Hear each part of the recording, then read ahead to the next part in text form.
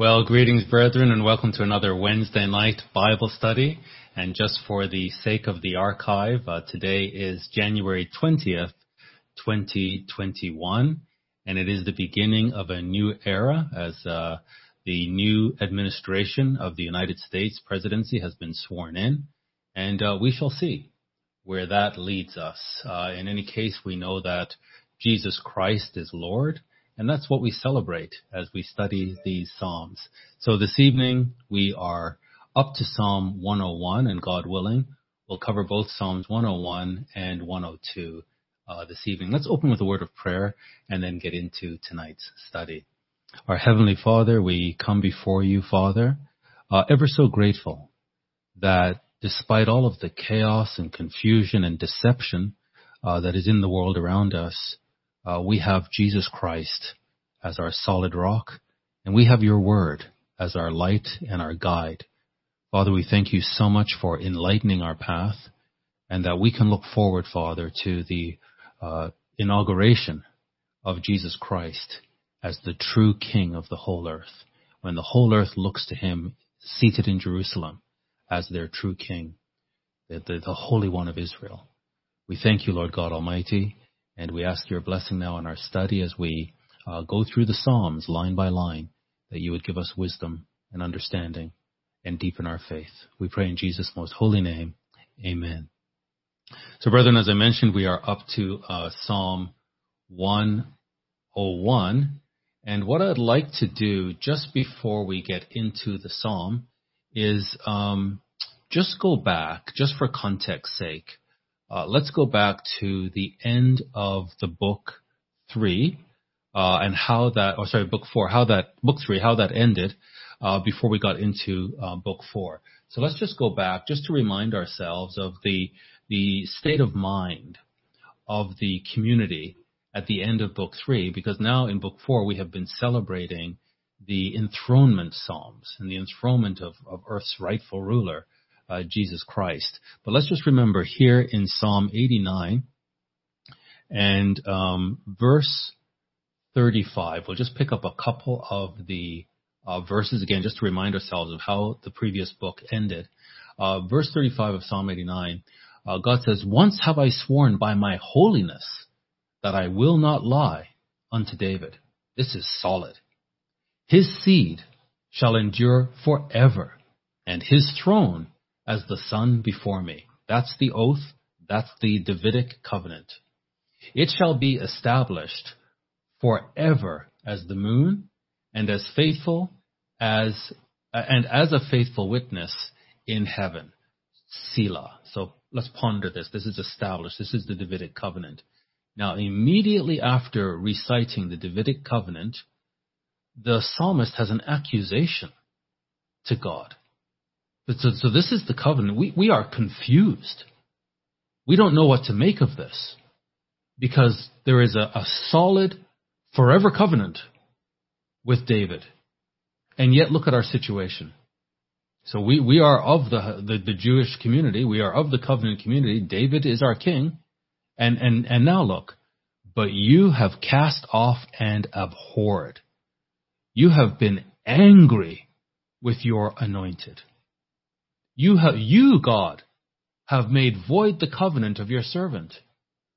You have profaned his crown by casting it to the ground." This is an utter state of bewilderment and confusion. David's throne was supposed to last forever, and yet it's been interrupted. And God himself has orchestrated this loss. What's going on here? Again, we know from a careful reading of the covenant, God would never break his word. And so everything that has happened to Judah has happened according to the covenant. You cannot take the covenant for granted and, we're the Jews, we're special, we can do whatever we want, and God just has to tolerate it. And we have this attitude in the church as well.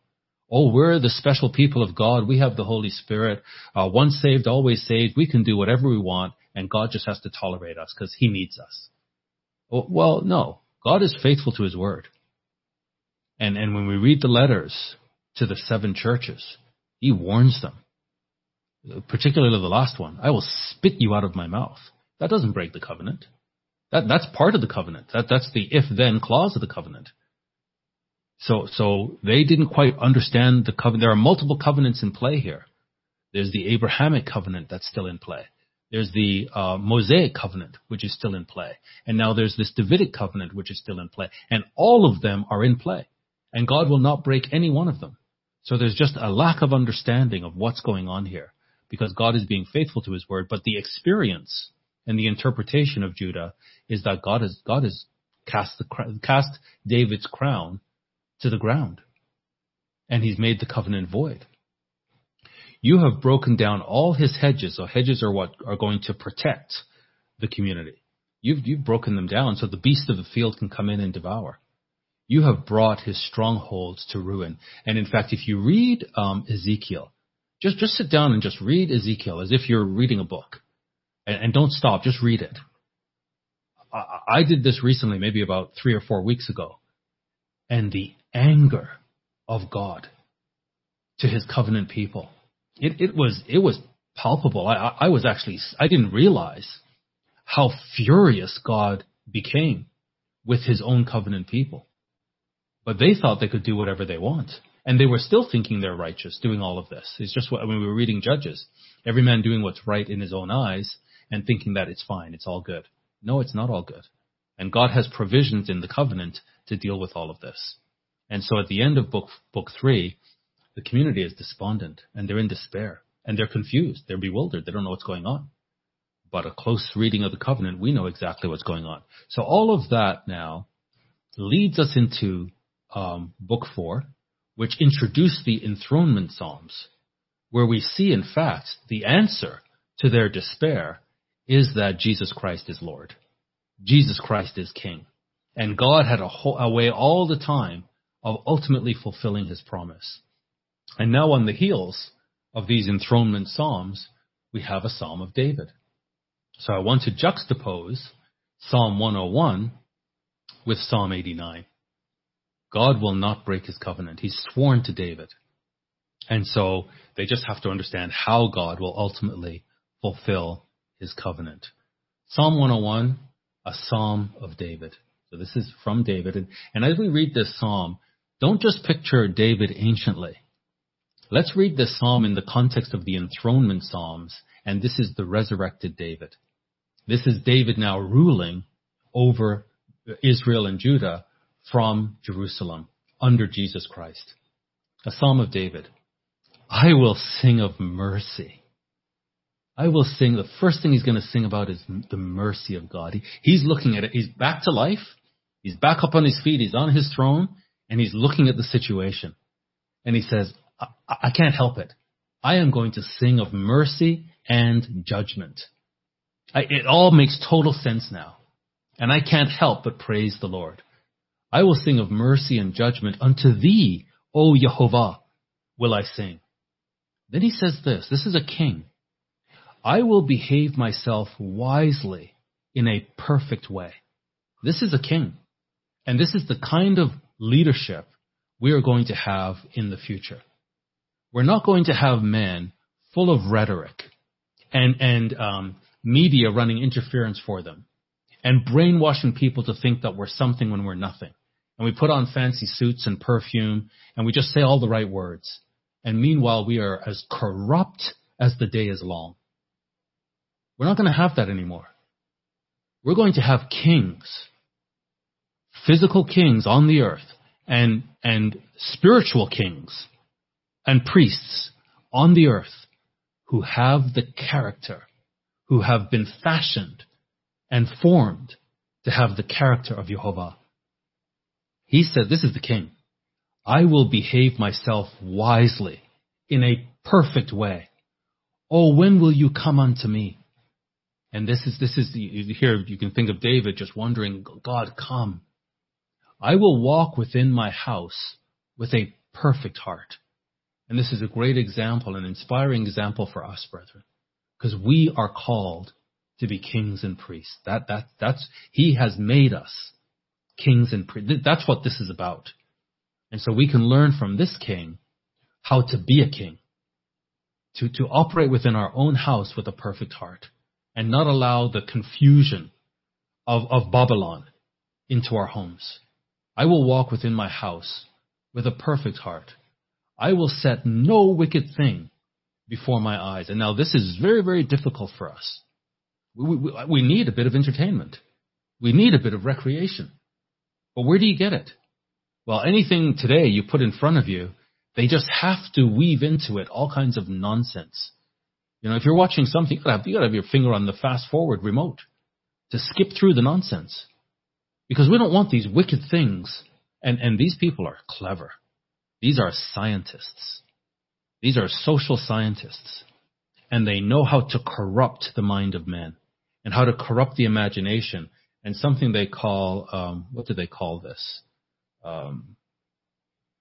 Something programming. I forget the name of the term, but maybe somebody could type it in the chat. But it's when you would never think of something. You would never imagine a thing. And they put it in front of you. And then now your brain entertains that.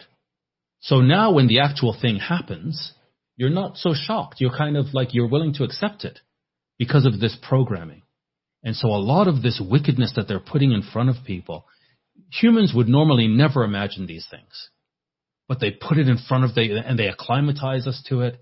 And before you know it, we're accepting wickedness, even in God's church. So David says, no. As a king, I must walk in a perfect way. And I will set no wicked thing before my eyes. I hate the work of them that turn aside.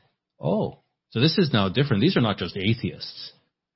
These are not just pagans and heathen. These are those that were in the way of Torah, and then they turned aside. And often, these are the most wicked.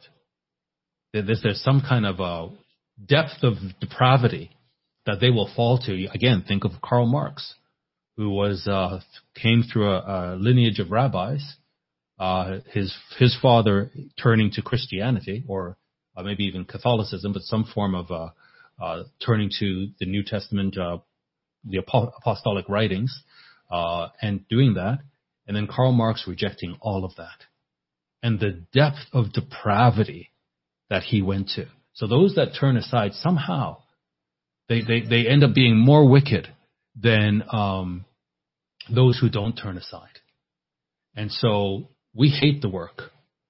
And God hates it as well. He says to the Laodicean church, I will vomit you out of my mouth. I hate what you're doing. Same thing he warns Thyatira. And Sardis is dead. And so the majority, 5 of the 7 churches, he has condemnation for them. God hates it.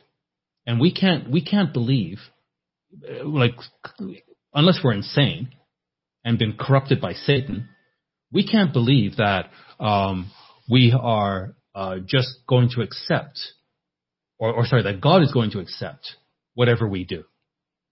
God has standards. And David understands this.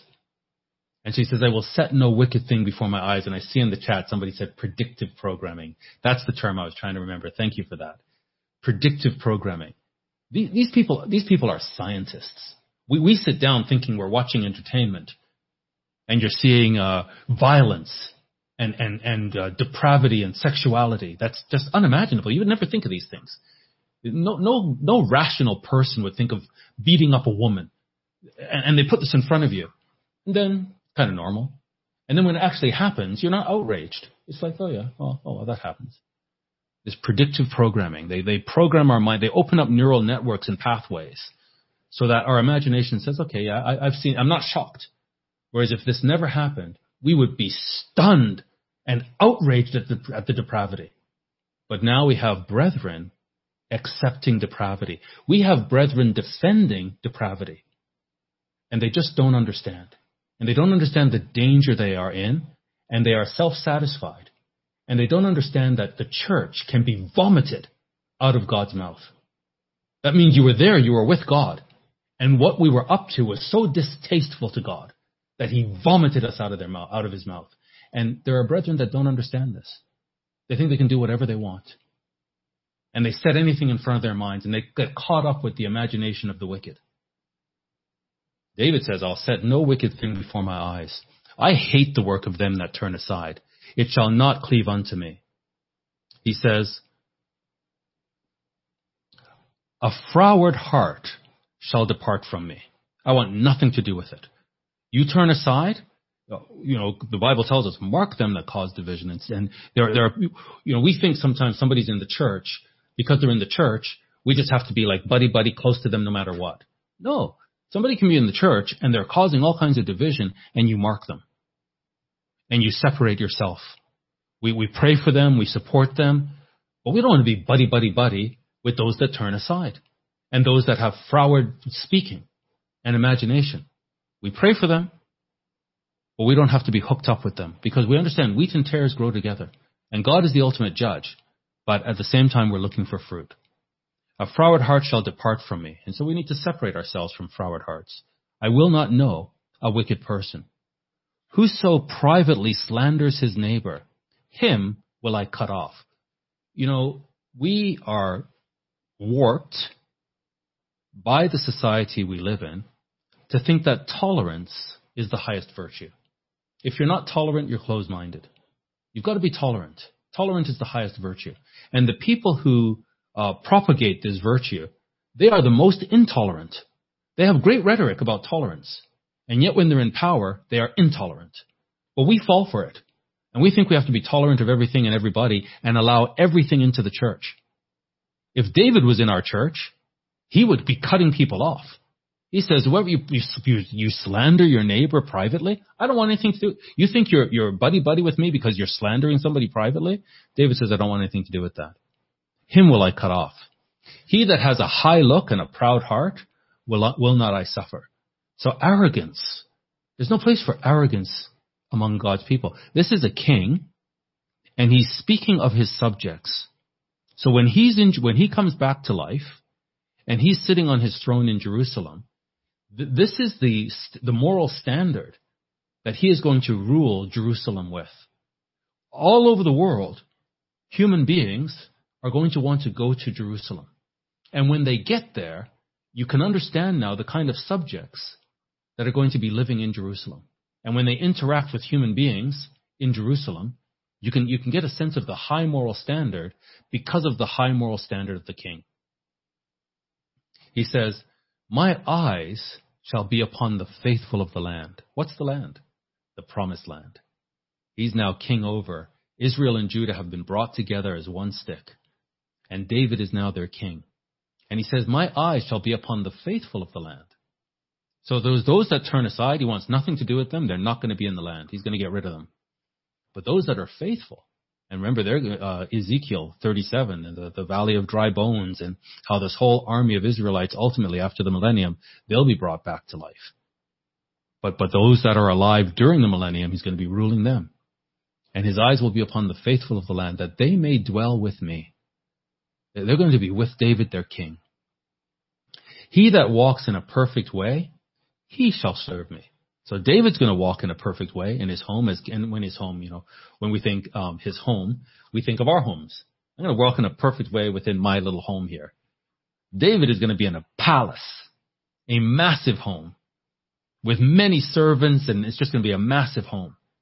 And he says, he that walks in a perfect way, he shall serve me. So this is now the inner circle in the palace. You can't be in the palace with the king unless you also, as a human being, an Israelite or Judah, a Jewish person in the future, you can't be in the palace, unless you too walk in a perfect way. He that works deceit shall not dwell within my palace, within my house. He that tells lies shall not tarry in my sight. David is going to be the most intolerant king Israel has ever seen, the world has ever seen. Tolerance is not a great virtue. Yes, we have to be forgiving, and all of us are flawed, and we're working together, we're edifying each other, and we're going to be tolerant in that way. But not in the way of social justice, where we get warped with our ideas, and we put up with garbage. So it's like racism. That's the unforgivable sin. But people are committing pedophilia and incest and rape and robbery and all kinds of theft and corruption. And we don't care. It's okay. But racism, we don't tolerate, there's no tolerance for racism, because we're being manipulated. We're being divided by the powers that be. So great. All those proponents of Black Lives Matter, you got what you wanted. All of that was just to remove the president. It's done. He's gone. He's gone. You got what you wanted. Now let's see how much Black Lives Matter. And let's see who was played for a fool. Who played the idiot? And who were all those standing up and supporting Black Lives Matter? You got what you wanted. Let's now watch over the next 4 years how much Black Lives Matter. January 20th, 2021. All those who racism was the highest sin and everything else was fine. And we just had to remove the previous administration because he was such a racist. And now we have beauty and glamour and just wonderful integrity in the administration now. Let's see. Let's see how much Black Lives Matter. This $1 billion organization, what have they done for black people? And it really hurts my heart to see that the people of God with black skin have fallen for such a fiasco. Incredible. He that works deceit shall not dwell within my house, and he that tells lies shall not tarry in my sight. This is going to be amazing. And we're going to be a part of this, brethren. So we just need to repent. We can't be arrogant. We just need to say, yeah, I'm wrong. You got me. I'm glad you got me. I'm glad you pointed this out to me because I was going down the path of the wicked. And now I see the future and I want to be a part of this. And so I'm not going to be a part of deception and I'm not going to be a part of lies. So if David is talking here about human beings, what kind of standard will Jesus Christ want with us as spirit beings serving in his house? Let's go to Micah and see what the prophet says about this situation that David is looking at, that he wants to separate the wicked from the righteous. Micah, we'll pick it up from chapter 6, verse 11. Shall I count them pure with the wicked balances and with the bag of deceitful weights? These people are corrupt. These people are corrupt. And do you want me to say that they're wonderful? Do you want me to include them with everybody else and say it's all good? No, I see their corruption. And so I'm going to declare them as corrupt. Shall I count them pure with the wicked balances and with the bag of deceitful weights? For the rich men thereof are full of violence. We have to realize these people who serve in government and basically do nothing of note, push paper around and shake hands, and they become multi-millionaires. And they've created nothing. They've done no innovation. They've done nothing except shake hands and tell lies. And they have become multi-millionaires.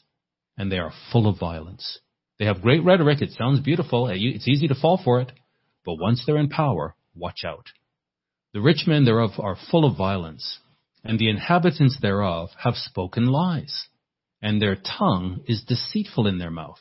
And we have our young people falling for this, because the rhetoric is so good. And they've never been around the block.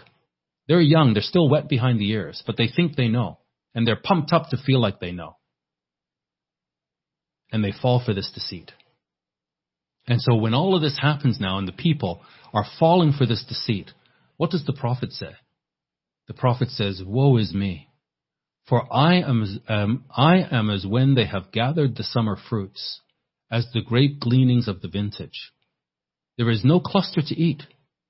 My soul desired the first ripe fruit. So he's in a situation now where it's like there's nothing here. There's no righteousness. I had hoped that I could interact with righteous people. It's all gone. It's like they've come through, they've done the harvest, and there's just nothing left. And I had hoped to have some refreshment. There's no righteousness left. The good man is perished out of the earth. And Jesus Christ asks us the question, when the Son of Man returns, will he find faith in the earth? And Micah answers, the good man is perished out of the earth. We have to be so careful, brethren. We have to be so careful that we're not falling for deception. The good man is perished out of the earth. And so when we have people who are so caught up with human beings, one way or the other. So now you have Christians who, because their man, I'm talking about America, although what happens in America affects the whole world, especially the Christian world, the free world. But now we have Christians. I have a colleague in business who's a Christian and really wanted Donald Trump to get in power again and was really hopeful and right up to the last minute thought for sure he's going to stay in power. And now he sees, no, he's gone. He is so despondent. I had to remind him, Jesus Christ is in charge. We win in the end. And he wrote back and he said, I don't see the big picture. So I'm just communicating with him, helping him, and hopefully he'll come to see the big picture. But brethren, we should see the big picture. And one man or the other, we don't care. Except to say, the scripture says, pray for the king, so that we might lead lives where we can go about our business quietly and do the work of God. But now, because the administration has changed, brethren, our work will change. So we had hoped for more years of freedom. That's going to go. But the word of God can never be chained. So it just means that the nature of our work changes. We accept it. But we're not putting our trust in men. We put our trust in Christ. And we just want to understand what is the will of God. And we would hope the will of God would go one way so that we can do a certain kind of work, but it looks like it's going to go another way. And that might mean martyrdom. We need to understand how much Marxists despise. I can't even find the word. We have to understand how much Marxists despise Jesus Christ. And so if we say we stand for Jesus Christ, we must understand what that means and what the future holds for us. But it's okay. Because if we're going to hold true to Christ, then the good man is perished out of the earth. And the people who continue to live in the earth are going to be those who are willing to be deceptive, those who are willing to tell lies, those who are willing to deny Jesus Christ. So this is the future now. The good man is perished out of the earth, and there is none upright among men. They all lie in wait for blood. And this is George Orwell said, if you want to have a picture of the future, if you want a vision of the future, he says, picture a boot stomping on the human face forever. When he understood fully what Marxism is and where it's going and how it's going to take over the globe, he said, you know what? Here's the future. Picture a boot stomping on a human face forever. He understood just how satanic Marxism is and how much it hates Jesus Christ and men created in the image of God. And as the Marxists now have free reign, there's now no obstacle. There's no obstacle to them globally. Picture a boot stomping on a human face forever. And let's, for a bit of color, pardon the pun, let's picture a black face. Black lives matter. Picture a boot stomping on a black face forever. That's the future. They all lie in wait for blood. They hunt every man his brother with a net. So there's this selfishness that has just taken over the planet. And the whole the selfless nature of Christ, it's gone. Those people are hunted down. Why do they do this? That they may do evil with both hands earnestly. The prince asks, and the judge asks for a reward. This is the corruption. The leaders are being bribed, and they're encouraging it. And they're doing deals with the globalists. And their bank accounts are being enriched. The leaders ask, and even the judges are corrupted. And the great man, he utters his mischievous desire. So they wrap it up. It's like from the top to the bottom. From the presidency down to the school board. Every aspect the Marxists have put their people in place. And they're all corrupt. The best of them is as a briar, a thorn. They're all sharp. And they cut and they hurt. The most upright is sharper than a thorn hedge. Picture what David is saying. Of kind of land, the kind of people that are going to occupy the land when he's in power. And this is what precedes that. This is the earth that Jesus Christ is going to be returning to before installing David as king over Israel. The best of them is as a briar. The most upright is sharper than a thorn hedge. The day of your watchmen and your visitation comes. Now shall be their perplexity. Did they think, does it make sense to them that they can do this indefinitely? How long do they think they can play this game for? It's going to come to an end, and it's going to be their turn to be in confusion. The prophet says that this time is so devastating, and this is the time ahead of us, brethren, that this is what Christ quoted in Matthew 10. Trust you not in a friend, and put you not confidence in a guide. Keep the doors of your mouth from her that lies in your bosom. So, brethren, this is the human condition. And, I'm sorry for anybody who runs out and gets married and really hasn't tested the character of the woman he marries, or the woman who hasn't tested the character of the man she marries, and that the marriage is not guided by the Holy Spirit, that God is not the one who has put you together, but you've rushed on ahead and said, no, I must have this person. Okay. I certainly hope that that decision was Holy Spirit guided, because the crisis that is ahead, the crisis we're heading into, it's going to generate a level of selfishness that you would not believe. And here you have a married couple, and the man cannot trust the very woman that he's intimate with. And we can say vice versa. The Holy Spirit-filled woman cannot know for sure if she can trust the man that she's intimate with. We can only trust the Holy Spirit. And that's why when we choose a spouse, thank God he chooses for us. And he gives us spouses that are truly driven by the Holy Spirit and have character. Because we can trust Jesus Christ in our spouse. So I'm sorry for those who carnally rush ahead and just marry and don't consider the crisis ahead. Even in the family, for the son dishonors the father. This is like, try to imagine what kind of crisis where people are so terrified that they all turn on one another. And again, you even see this now south of the border for us with the Republican Party and how they just betray one another because there's something going on. There's some level of threat that they're facing, that they will do anything to protect themselves, and how they've been compromised. The son dishonors the father.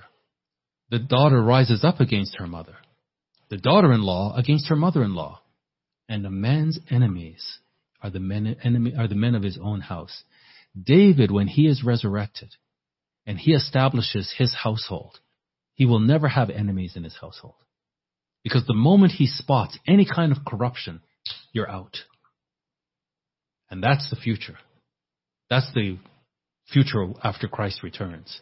This is the immediate future, where if you have not developed true relationships and built godly character in your children and developed a Holy Spirit trust between you and your spouse, then this is the future. Because this is perfect. The Marxists, their agenda is to destroy the family. And so now globally, they basically run almost every country in the world, and their agenda is to destroy the family. And here we see it. He says, therefore, I will look unto Jehovah. I will wait for the God of my salvation. So he realizes, okay, this is the situation. I've got to face reality. This is the situation. But I'm not going to give up. And I know some of us are suffering from loneliness. Some of us feel like, we're the only one that's standing for righteousness. Some of you might be, you don't have a congregation, or maybe you're in the congregation, but you see all kinds of corruption, and you're trying to speak out against it, and you're isolated, you're alienated. Well, Micah was alienated. And he says, okay, I accept my situation. Therefore I will look unto Jehovah. I will wait for the God of my salvation. My God will hear me. Rejoice not against me, O my enemy. Okay, yeah, you got the upper hand. Don't rejoice against me. See the whole picture. Rejoice not against me, O my enemy. When I fall, I shall arise. When you see me fall, don't rejoice. That's short-lived. I shall arise. When I sit in darkness, Jehovah shall be a light unto me. I will bear the indignation of the Lord. So again, I'm part of the covenant community, And God is angry with the community. And I'll tolerate this because I understand the big picture. I will bear the indignation of the Lord because I have sinned against him until he plead my cause and execute judgment for me. And this is the understanding. Okay, I've sinned. This is what's happening. The community has sinned. This is what's happening. But God is a God of mercy.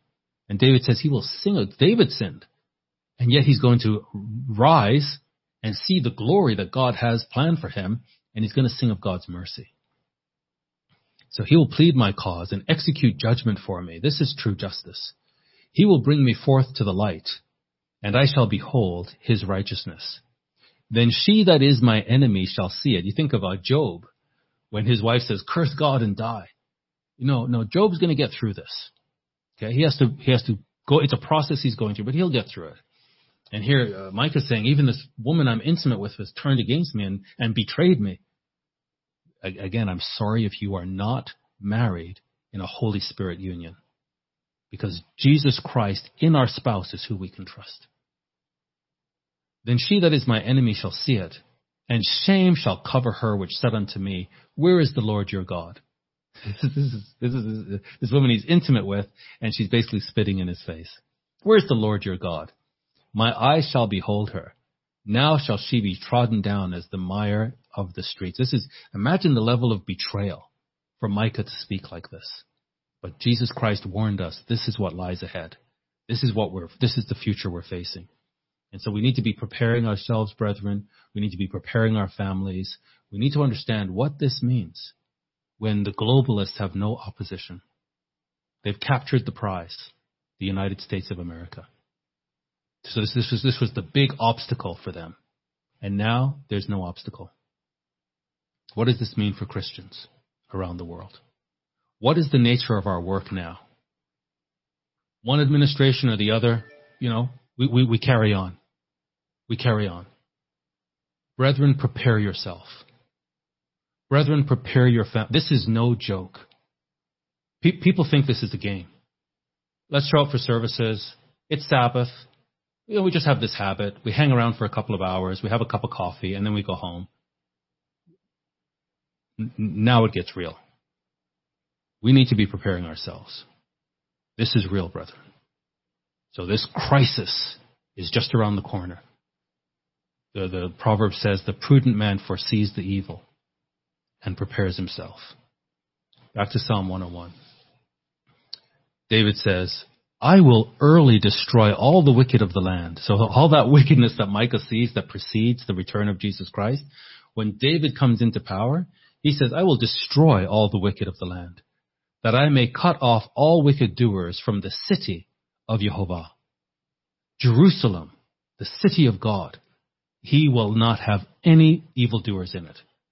So that all over the world, people can come to Jerusalem and see the true righteousness, human beings made in the image of God, behaving like human beings made in the image of God.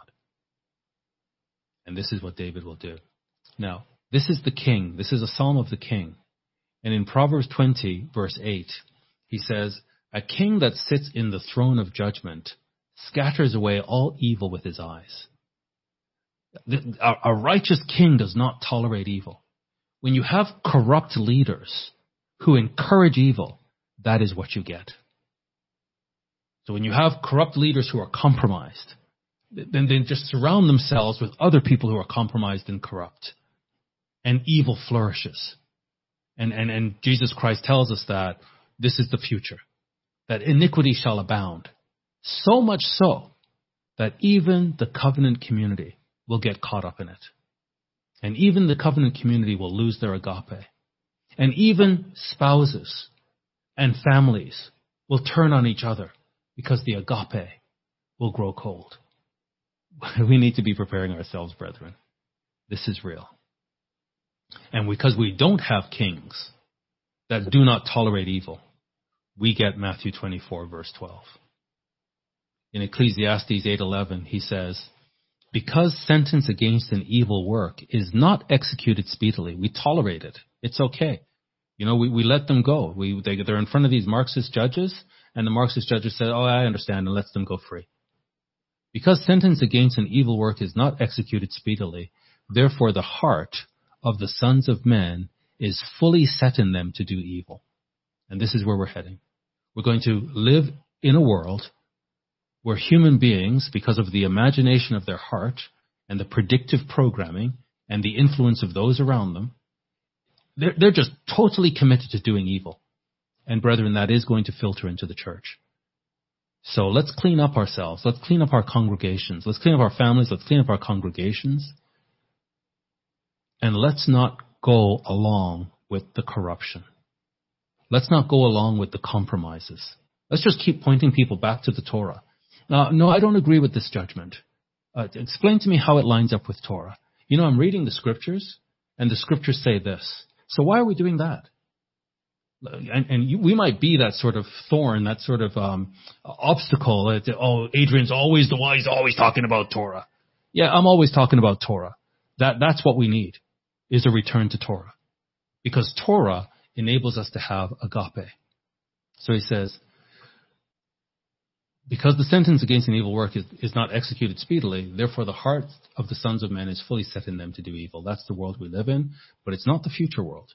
In Micah 4 and verse 1, he said, in Malachi, 4 verse 1, he says, the day is coming, behold, the day comes, that shall burn as an oven.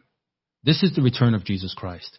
And somehow Christians have in mind that the return of Jesus Christ is just going to be such a nice time. Oh, look, Jesus is coming. Oh, there's the Lord. He's coming. Oh, great. It's wonderful. Time for me to have my spirit body. And it's time just for everything to be nice. Jesus is here. Big hug for everybody. It's time for everything to be nice. Oh, it's so nice now. Jesus is back. It's nice. I don't know what kind of Christianity this is. But it's not based on the Bible. This is the return of Jesus Christ. Behold, the day comes that shall burn as an oven. Those of us who maybe work with heat or ovens, furnaces, and you get close. Remember when they wanted to throw Daniel in the furnace? It's so hot it can kill you. That's what's coming. And all the proud, yes, and all that do wickedly shall be stubble. And the day that comes shall burn them up, says the Lord of hosts, that it shall leave them neither root nor branch. So, brethren, Pastor Murray and I and the Deacon Jan, as we're preaching from Burlington here, we may seem, I don't know, maybe not harsh, but very, sticklers for the Torah. But this is what we see. This is why. We don't want any of our brethren to be vomited out of God's mouth. We don't want any of our brethren to fail. Is it wrong for us to read the scriptures and say, brethren, this is what's coming? We can't take God for granted. But unto you that fear my name, it's all about his name. He's the Holy One of Israel, Yehovah. And Christ says to us that because of his name, we'll be hated by all nations. But we must be faithful to his name. And to you that fear my name shall the Son of Righteousness arise with healing in his wings. Yeah, we're going to be pretty broken up. We're going to go through some pretty traumatic times. But he's going to come and reward us. We're going to say, this is our Lord. We waited for him. Here he is. With healing in his wings. And you shall go forth and grow up as calves of the stall. You're going to be so well nourished and looked after and joyful. And you shall tread down the wicked, for they shall be ashes under the soles of your feet in the day that I shall do this. This is Jesus Christ. This is who we look for. We are looking forward to his appearance, but we understand what it is. We understand what it is. And it is going to be sad when we know brethren who've turned aside and just didn't understand and were deceived. And we did everything we could to call them back, but they would not. And now he says, they shall be ashes under the soles of your feet in the day that I shall do this, says the Lord of hosts. Remember you the Torah. Don't forget the Torah. Don't throw away the Torah. Don't listen to people who say the Torah doesn't matter. Oh, Torah, stop talking about the Torah. Remember you the Torah of Moses, my servant, which I commanded unto him in Horeb for all Israel, with the statutes and the judgments. So that was Psalm 101. What I want to do now is just read Psalm 102. I won't have any references except for one where it's quoted in the book of Hebrews. So let's just read this. This is not an enthronement psalm, but let's read it in the context of the enthronement psalms. That here somebody is being afflicted, and this psalmist is crying out because of their affliction. So again, the future, Jesus Christ tells us, you shall be sorrowful. The world will be full of joy, but you shall sorrow. But your sorrow shall be turned to joy. And so this psalmist crying out in their affliction of the time ahead, let's put it in the time ahead of us now, it doesn't end there. Micah said, don't rejoice when you see me fall, because I shall arise. And that's what we see here with this psalmist. A prayer of the afflicted, Psalm 102, when he is overwhelmed and pours out his complaint before Jehovah. So we can be overwhelmed, brethren. We're not stoic. We're not indifferent. We have feelings. We have emotions. We have hopes and dreams. And when these things are dashed, when they crash the economy, people think, oh, who cares if the economy crashes? They don't understand. They don't understand what happens to people when they can't find food. So we have difficult times ahead. A prayer of the afflicted when he is overwhelmed and pours out his complaint before Jehovah. So he has hope. Hear my prayer, O Jehovah, and let my cry come unto you. Hide not your face from me in the day when I am in trouble. Incline your ear unto me in the day when I call. Answer me speedily. So some of us are already in trouble. This past year has put some people out of business. They're unemployed. They're already in trouble. Others of us may be doing okay right now, but again, when they crash the economy, everybody's going to suffer, except the elite, except the very elite. And I don't think anybody in the church today is in the category of the very elite. They just want to enrich themselves and nobody else. This is we have to understand Marxism. We really do. And then they're going to just open up the borders now, and we're going to see this. Anyway, we should understand the future. But this is the psalmist crying out in such a situation. Please don't hide your face from me in the day when I'm in trouble. Incline your ear unto me in the day when I call. Answer me speedily. For my days are consumed like smoke, and my bones are burned as a hearth. My heart is smitten and withered like grass, so that I forget to eat my bread. By reason of the voice of my groaning, my bones cleave to my skin. This is despair. This is at the bottom of the pit of misery. And yet, by seeing this and understanding this, if we have to go through, the scripture says, all those who are called by Christ's name shall suffer persecution. So all of us who desire to live godly lives shall suffer persecution. This is what the scripture says. But if we can read others who have suffered affliction and despondency and how they actually came through it, then as we go through it, we know that there's hope. There's light at the end of the tunnel. And we can get through it prayerfully. My heart is smitten and withered like grass, so that I forget to eat my bread. I should eat. I'm going to die if I don't eat. But I'm so despondent. I don't even think about food. By reason of the voice of my groaning, my bones cleave to my skin. I am like a pelican of the wilderness.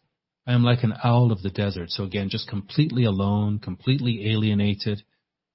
I watch, and as I'm a sparrow alone upon the housetop. So there's just nobody with me, and this is something they love to do, is separate us. That's what we're going through right now. We can't even come together. They love to separate us. And then we love to separate us too. So they love to separate us, and then we love to separate us, instead of understanding how important our unity is. I watch, I'm as a sparrow alone upon the housetop. My enemies reproach me all the day. And Micah said, don't laugh when I fall, because I shall arise. My enemies reproach me all the day. And they that are mad against me are sworn against me. They just absolutely despise me. For I have eaten ashes like bread and mingled my drink with weeping. This is depression. This is very, very, very deep depression. It feels hopeless, but we know it's not. He's crying out to God. Because of your indignation and your wrath, for you have lifted me up and cast me down. So there's something happening here where he realizes, okay, I'm part of the covenant community. We broke the covenant. This is what's happened. My days are like a shadow that declines. So you can see the shadow just declining. And he's just like, my life is running out here. And I am withered like grass. And if the sun, sometimes you have some summers where the sun is just relentless and there's no rain. And you just see the grass just die. And this is his situation.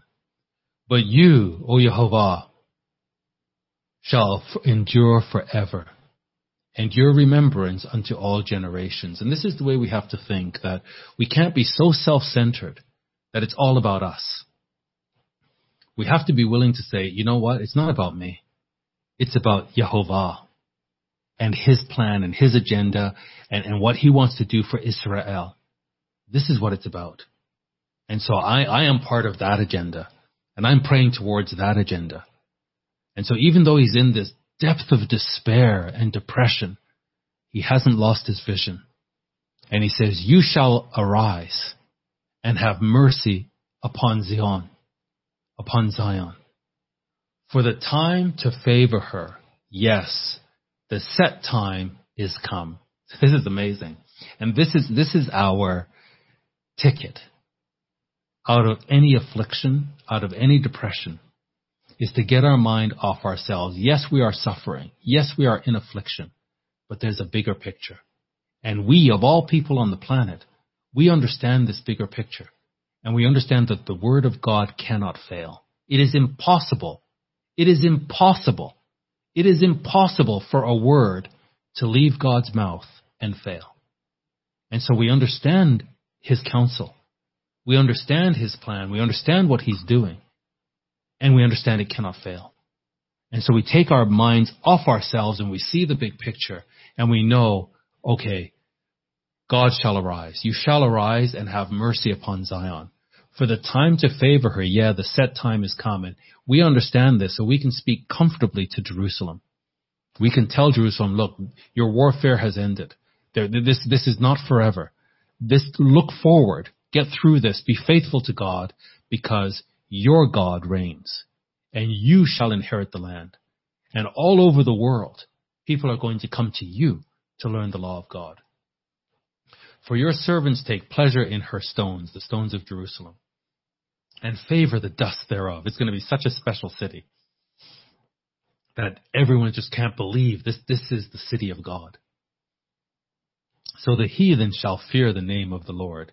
And again, this is it. Yehovah, the Holy One of Israel. This is going to be taught all over the world. And Matthew, the prophecy Christ gave us in Matthew 24, tells us that we shall be hated and we shall be despised by all nations, because we are preaching a gospel that has everything to do with the name of the Lord. Everything to do with the Holy One of Israel, Yehovah, and what his plan is, and who Jerusalem and the promised land belongs to rightfully. And we're preaching this, and it's good news. Not for everybody. It's bad news for some, but it's good news for Israel and Judah. And this is what we're preaching. And they hate us for it, and they have the upper hand. But the psalmist says, having the big picture in mind, the heathen shall fear the name of Yehovah, and all the kings of the earth your glory. Zechariah 14. That all the kings of the earth are going to come and fear the glory of God and worship God in Jerusalem. And if they don't, upon them shall be no rain. When the Lord shall build up Zion, he shall appear in his glory. Brethren, this is it. As we go through affliction, as we are persecuted, as we deal with loneliness and depression, here is somebody who's suffering affliction. And in the affliction, he is able to continue because of this vision, that the Lord will build up Zion, and he shall appear in his glory. This is what he sees. The word of God cannot fail. He is going to return. He is going to build up Zion, and he's going to appear in his glory. He will regard the prayer of the destitute. This is Isaiah 61. That he will regard the prayer of the destitute and not despise their prayer. He understands. I'm just going to hold on. God will be good and do good to Israel. And he will remember the poor and needy who are faithful. This shall be written for the generation to come. So he lived thousands of years ago, and he knows that this psalm that he's writing is going to be for another generation to come. And here we are. Here we are facing globalists and their wicked agenda and their anti-human agenda and their anti-Christic agenda. Here we are. And we're about to go through, I think, to coin the phrase of the new administration, a dark winter. We're about to go through a dark winter as they marshal all the resources they have to crush the virus. We're gonna crush the virus. We're gonna just plunge the economy into debt and do everything we can to crush the virus, because that's the most important thing. And if people don't eat, and if people have nothing, as long as we crush this virus somehow, some way. And we're going to get through this, brethren, because we have the word of God. It was written thousands of years ago for us, upon whom the ends of the world have come. This shall be written for the generation to come, that the people which shall be created shall praise the Lord. So here we are. Here we are. It's like a relay race. And the saints have passed the baton to us. And now this is our leg of the race. And as long as we run our leg of the race properly and with all our might, and then we pass it on to the next generation, and they too will praise Jehovah. This shall be written for the generation to come. So here it is, preserved for us. And the people which shall be created, and here we are, shall praise Jehovah. For he has looked down from the height of his sanctuary. So no matter how high men think they think they are, God looks down upon them. You know, when they were in following Nimrod and building up this Tower of Babel, that as high as that tower was, God said, let's go down to see what these people are doing. That's how high God is. So he has looked down from the height of his sanctuary. From heaven did Jehovah behold the earth, to hear the groaning of the prisoner. Remember Isaiah 61. He's coming to set the captives free. To hear the groaning of the prisoner. And so we're free right now. For how long? Well, kind of we're not free. We're sort of under house arrest, aren't we? But as laws change, and as declaring the name of the Lord becomes illegal, some of us are going to be in prison. But he's going to hear the groaning of the prisoner to loose those that are appointed to death. Why would we be appointed to death? Why is this here? What kind of hatred would those in power have that people who just want to declare Christ's name be appointed to death? To declare the name of the Lord in Zion. So this, and his praise in Jerusalem. Whatever this gospel is in Matthew 24, that Jesus Christ says will be preached throughout the whole earth. But he also says that you will be hated by all nations because of my name. This controversy over the name of God is going to come into sharp focus. It's about to come into sharp focus. And Christ says, if you deny me before men, then I will deny you before my Father who's in heaven. So we don't want to be among the deniers who are distracted. We want to just stiffen our backbone here, strengthen our spine, and speak truth. Speak truth. And the truth is, Yehovah is king over all the earth. He will build up Zion, and he will rule the whole earth from Jerusalem. And all over the earth, people will be begging to hold on to the hem of a Jew, so that that Jew could lead them to Jerusalem. That's the future. And you might not like it. It might send you as a ruler of this world into a satanic frenzy. I can't help that. You have to get your emotions under control. I'm just giving you the word of God. To declare that, so he's going to hear the groaning of the prisoner from his high throne in heaven. He's going to hear, remember when Israel cried out in Egypt, and he heard their groaning, and he came down and visited them.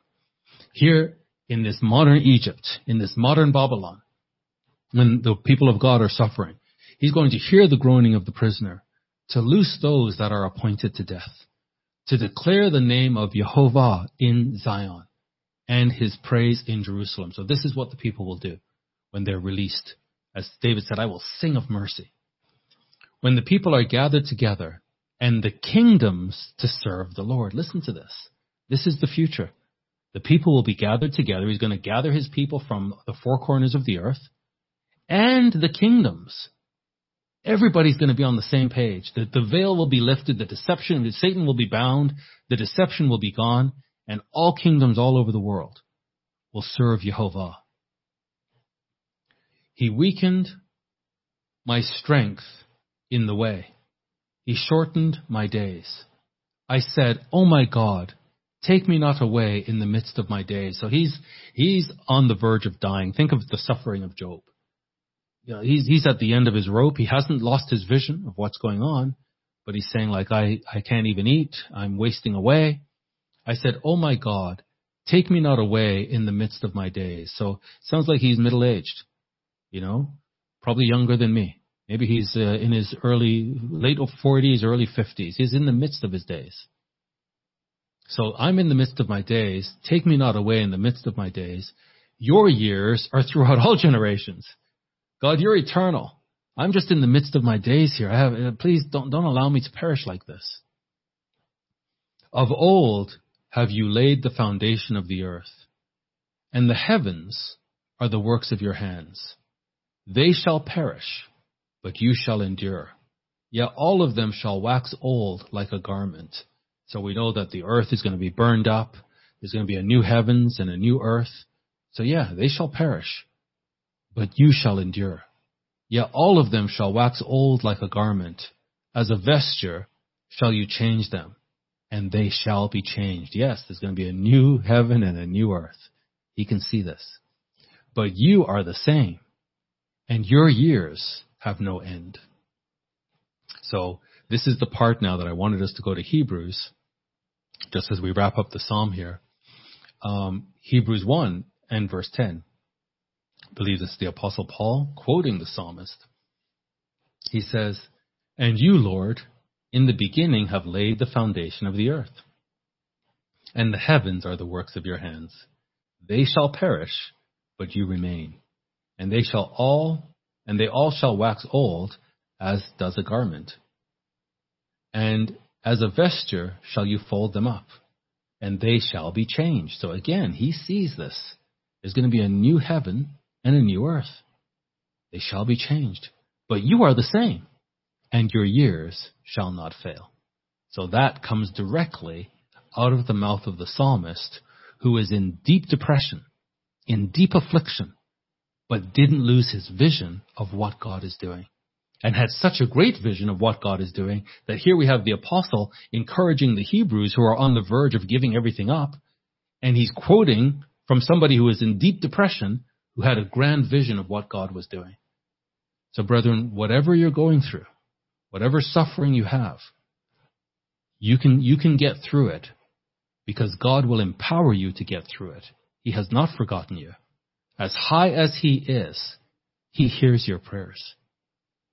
And so let's finish the psalm now. And I just think that's amazing that this psalmist was in such deep depression and yet was able to articulate something that here we are thousands of years later, benefiting from the vision that he had. And here we have the Apostle Paul quoting him, and millions upon millions and tens of millions of people have benefited from the Apostle Paul's teaching, who in turn learned from this psalmist who was in depression. Let's finish with Psalm 102 and verse 28. He says, "The children of your servants shall continue, and their seed shall be established before you." So the psalmist really had a very, very solid understanding, even though he was in this terrible state of affliction and despondency and despair. He still had a very strong understanding of what God was doing, how he was going to be faithful to his word, and that is what sustained him.